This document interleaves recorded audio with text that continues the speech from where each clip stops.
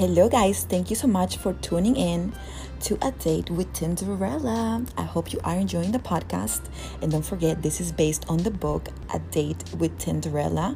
You can download it and get full access to all of the episodes and chapters where we discover how people date across cultures all over the world. Especially with dating apps nowadays, I think the dating game has changed. And in this episode, we're going to talk about the love pandemic, because I think the quarantine time has also shifted how we are going to find love and what we've been doing during this past couple months. And it gives you really an opportunity to realize that emotional intimacy is something super hard to accomplish. When you focus on just one person and you're not constantly doing the dating apps every weekend and just sleeping around, it really makes you think about how can you love better, right? How can we have a love pandemic? First of all, what is a pandemic? A pandemic is a widespread disease all over the world. But I was being sarcastic. We don't have a love pandemic, but perhaps we should, right? After interviewing hundreds of people around the globe, I realized that the number one issue we face, no matter where we come from, what age group, what social status or gender, is the fact that we don't know how to love. We go into relationships to get and not to give. And part of the reason is because we don't love ourselves. What do you think about this, guys? I really want to hear your opinion. Don't forget to follow us also on Instagram at Date with Tinderella. And nowadays that everybody has been stuck at home, if you didn't have a quarantine partner, it's been kind of a roller coaster for you, right? I've been getting a lot of phone calls and messages on how to actually take advantage of this time to build intimacy with just one person instead of, hooking up and just doing dating apps all over the place, right? I want to hear from you. So we go into relationships to get and not to give. And part of the reason is because we don't love ourselves. We don't know how to love because nobody teaches us how to love. There's no manual for it. Our parents don't talk about it, and most individuals are disconnected with their spirituality because it would take too much effort and pain to dig deep inside of our souls. Remember, if you want to know how to love, first you have to know who you are, what you want, and you have to be love, because you cannot give what you don't have. But what's very easy is to have a whole bunch of mediocre relationships, but nothing to account for them in the end of the day. Because remember, the people that are going to be there in times like this, for example, during pandemic, or when you're getting into a car accident, or when you get a flat tire, or when someone in your close circle of family dies, the person that is going to be there for you is the person that you build a relationship with, and that takes a lot of time and effort, right? But why don't we love ourselves? We don't love ourselves because we grew up numbing our feelings. We are taught by society that saying I love you and being vulnerable is wrong or a sign of weakness. We are taught by the media the delusional idea of love, a materialistic exchange where true connection is replaced by how big your ring is, or how big your house is, or how big your wedding will be. This, guys, is not love. Because no matter how much money you make and how successful you are, you want to have someone to share that life with, right? Because in the end of the day, what gives us happiness and fulfillment is the quality of our relationships. Sooner or later, most of us come to the realization that we've been blind throughout our lives, changing a fairy tale that is never going to arrive. Most of us didn't get the right idea of love at home, and for sure, we didn't get it outside in the world. A world where we are taught that we have what we do, instead of a world where we are who we become. And remember, the first step into really trying to live a great life is to do self-discovery and self-development. Know what makes you tick. And a lot of times, girls and guys call me because they can't find the right partner, but that's because they have not really sat down, write it down, and visualize how the life with this partner would be, right? So you need to have a really clear picture of what you want and who you are in order to achieve that dream Prince Charming, or the princess that you're looking for.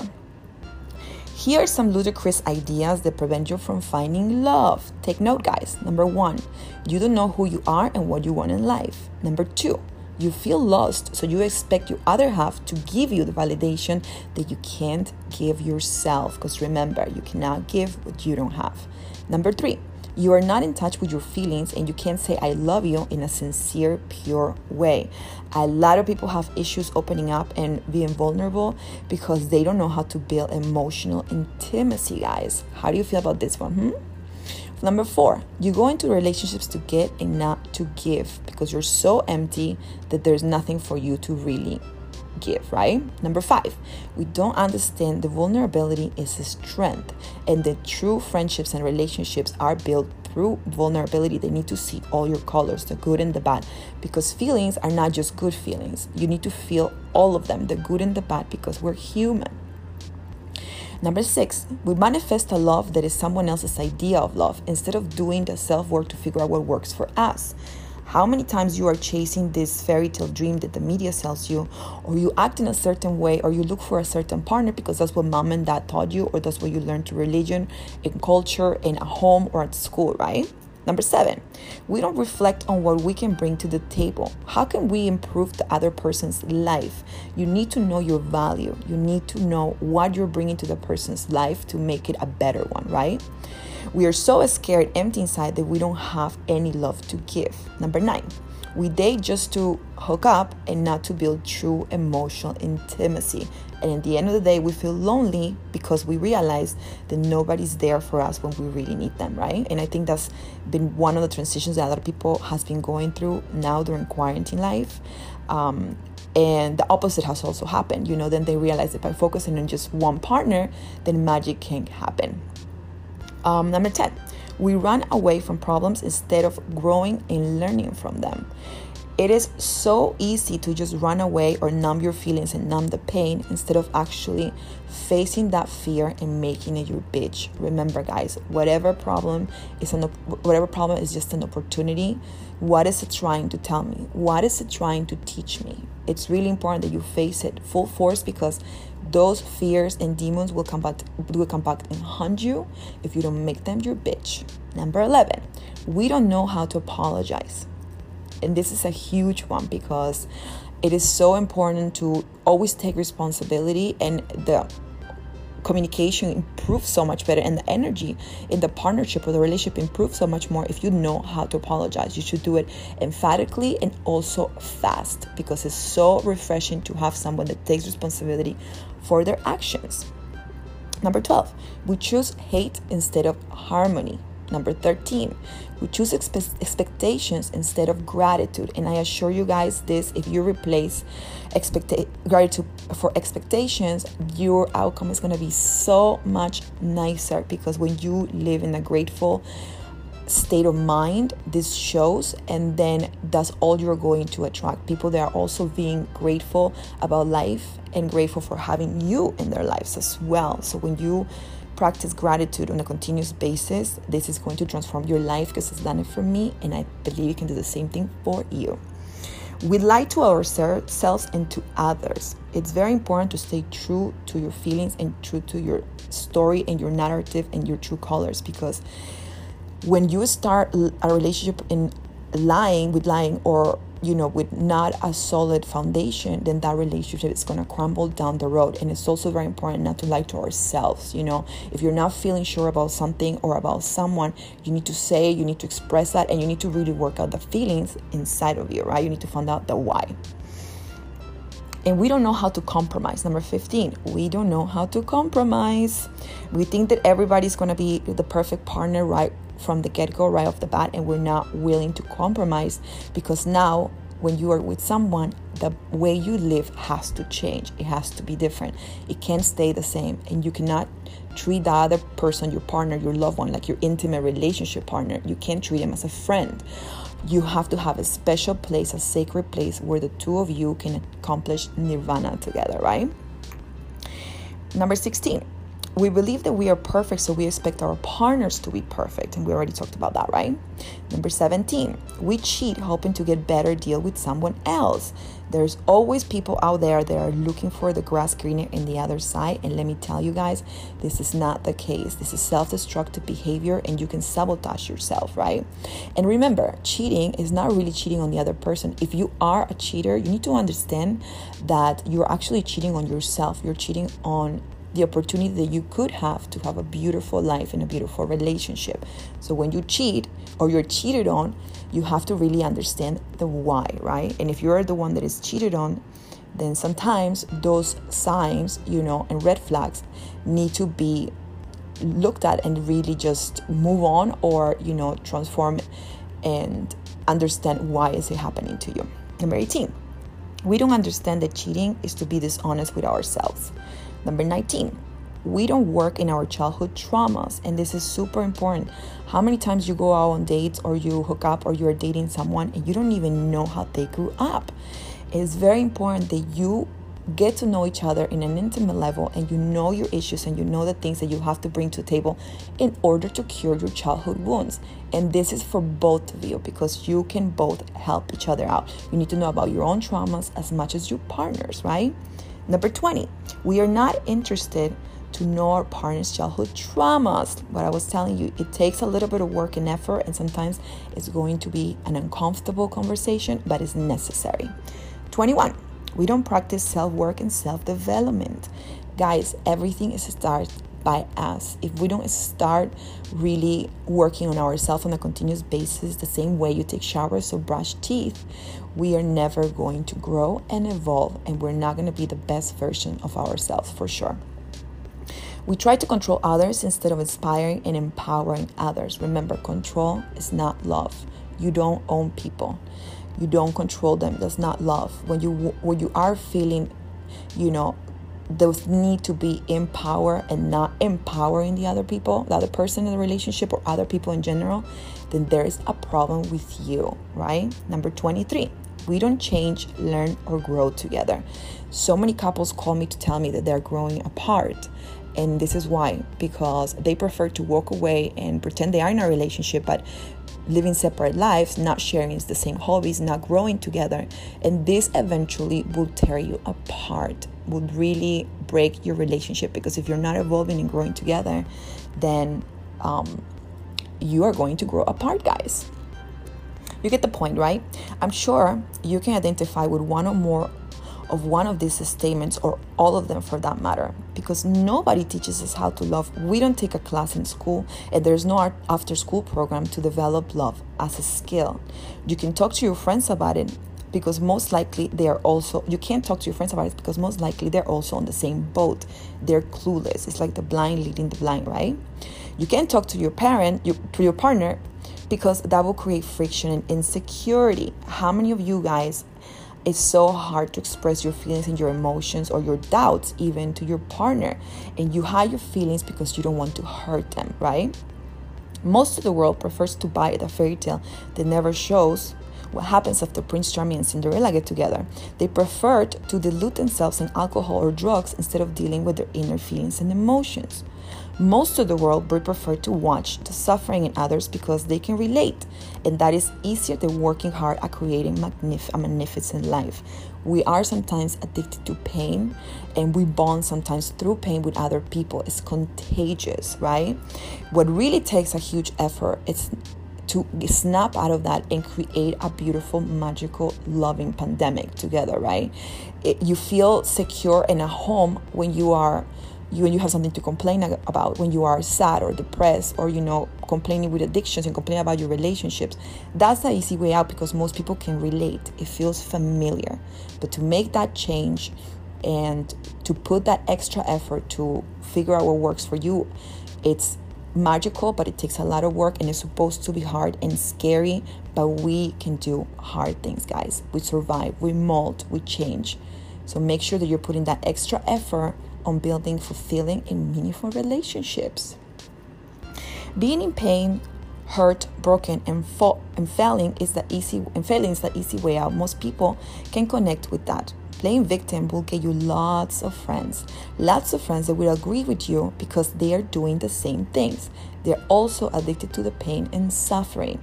They attach themselves to the familiar because breaking up the unhealthy pattern would take too much work and effort. They prefer to keep on spreading poison instead of being the medicine. They choose to destroy instead of create. They choose to die instead of to live. Deep. They choose to die instead of to live. Make sure, guys, you're not living a life where you already half dead, right? That something that is nice or good enough or okay or sort of fine, it's not a wonderful, fulfilling life, guys. So make sure you're not living half dead already by not really pursuing this magic zone where you can actually create a love pandemic in all of your relationships, and by doing so improving your community and your society, right? And how can we create a love pandemic? How can we spread serenity, love, happiness instead of hate, revenge, and greed?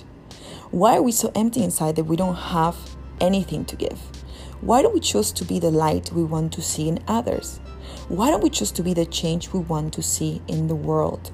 And one of the main things that I learned through therapy while I was going through my divorce is that you need to be the change you want to see in the world. If you want to change your partner, there is something wrong with you. You have to start by changing yourself, right? I have a theory. I believe the problem is in the media. How many magical movies that promote true realistic love are being produced out there? How many segments of love and magic do you see in the news?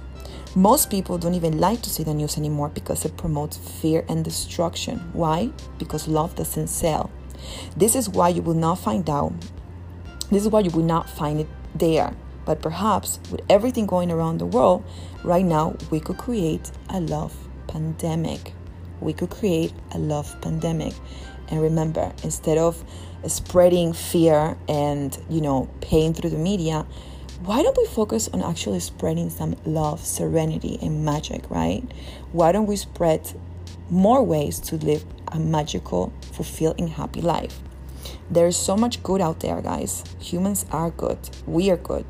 There is so much beauty all around us. It is time to start spreading those stories instead of the ugly ones. Join me in the journey to spread a love pandemic. Stay tuned for the next segment. I really hope you enjoy my essay, and remember, be the love that you want to receive, because that's what you're going to attract if that's all you have inside of you.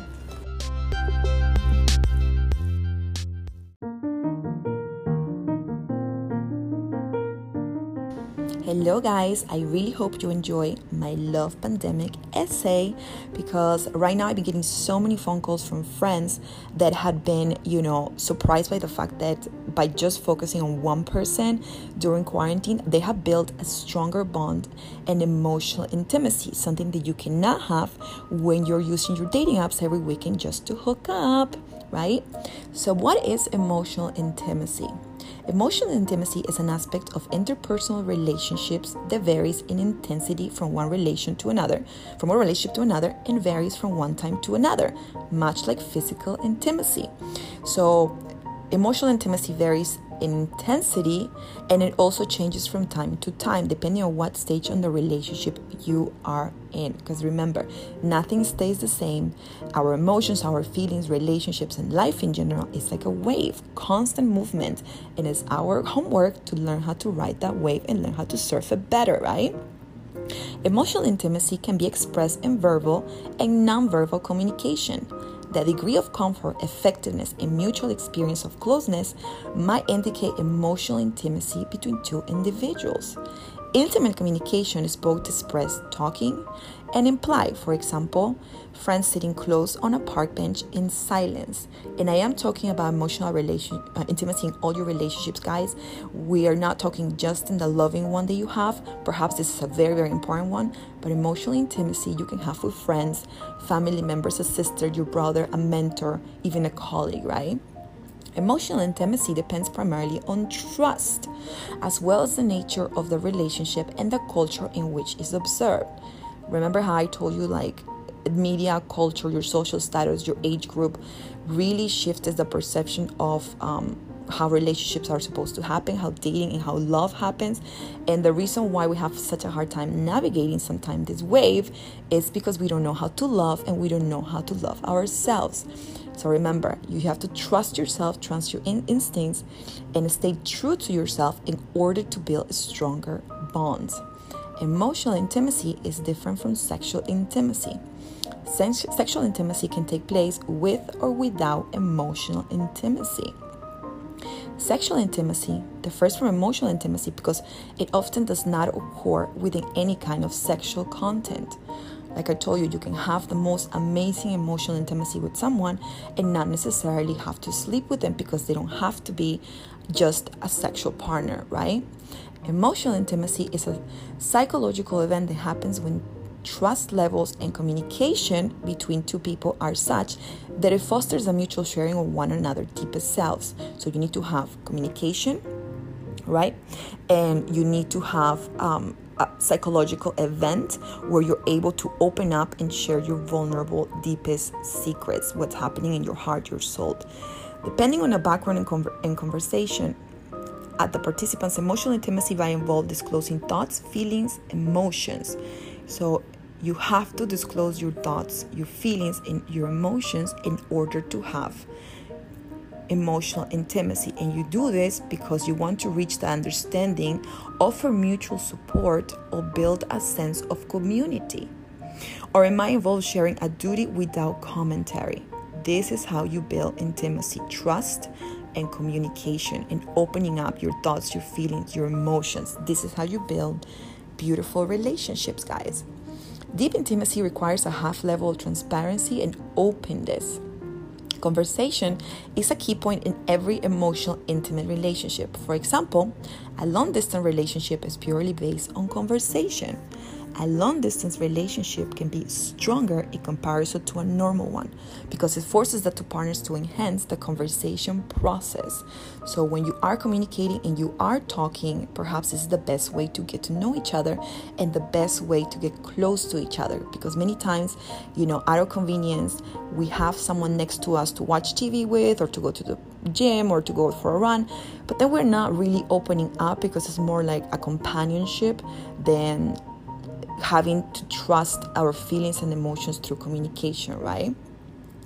This involves a degree of vulnerability that can feel uncomfortable or anxiety producing to many individuals. So many people have issues talking about their feelings and opening up. And remember, this level of vulnerability can be uncomfortable, and it will be uncomfortable, especially if you're not used to having a relationship, and it can produce anxiety. So you have to recognize that the process is supposed to be hard. It's not supposed to be easy. It's like taking a hike uphill. It's very tough, but the view is so beautiful from the peak, right? This involves a degree of vulnerability that can feel uncomfortable and anxiety producing to many people. These feelings do, however, tend to diminish and even dissolve over time and with practice. And I always talk about practice, because practice makes king. So make sure that you are trying a little bit harder if it feels uncomfortable, because that means that you're growing, that you're trying something new and different, and you are evolving in your relationship, right? Couples who partake in this act of emotional intimacy are able to be more comfortable with each other. They feel they can share their dreams and their positive characteristics, as long as the negative ones. There are great moments and also tough moments. Everything in life is like that, guys. You can't have the good moments without the bad ones, because then you wouldn't appreciate the good ones, right? You need to have perspective, and you need to understand that there's good moments, bad moments, there's happiness, there's sadness, there's love, there's hate, there's serenity, there's rage, right? We are such a complex characters that it's very important that we are in tune and stay true to our emotional roller coasters. Emotional intimacy is being able to communicate your feelings, to show how much you care. It is important to practice emotional intimacy in relationships.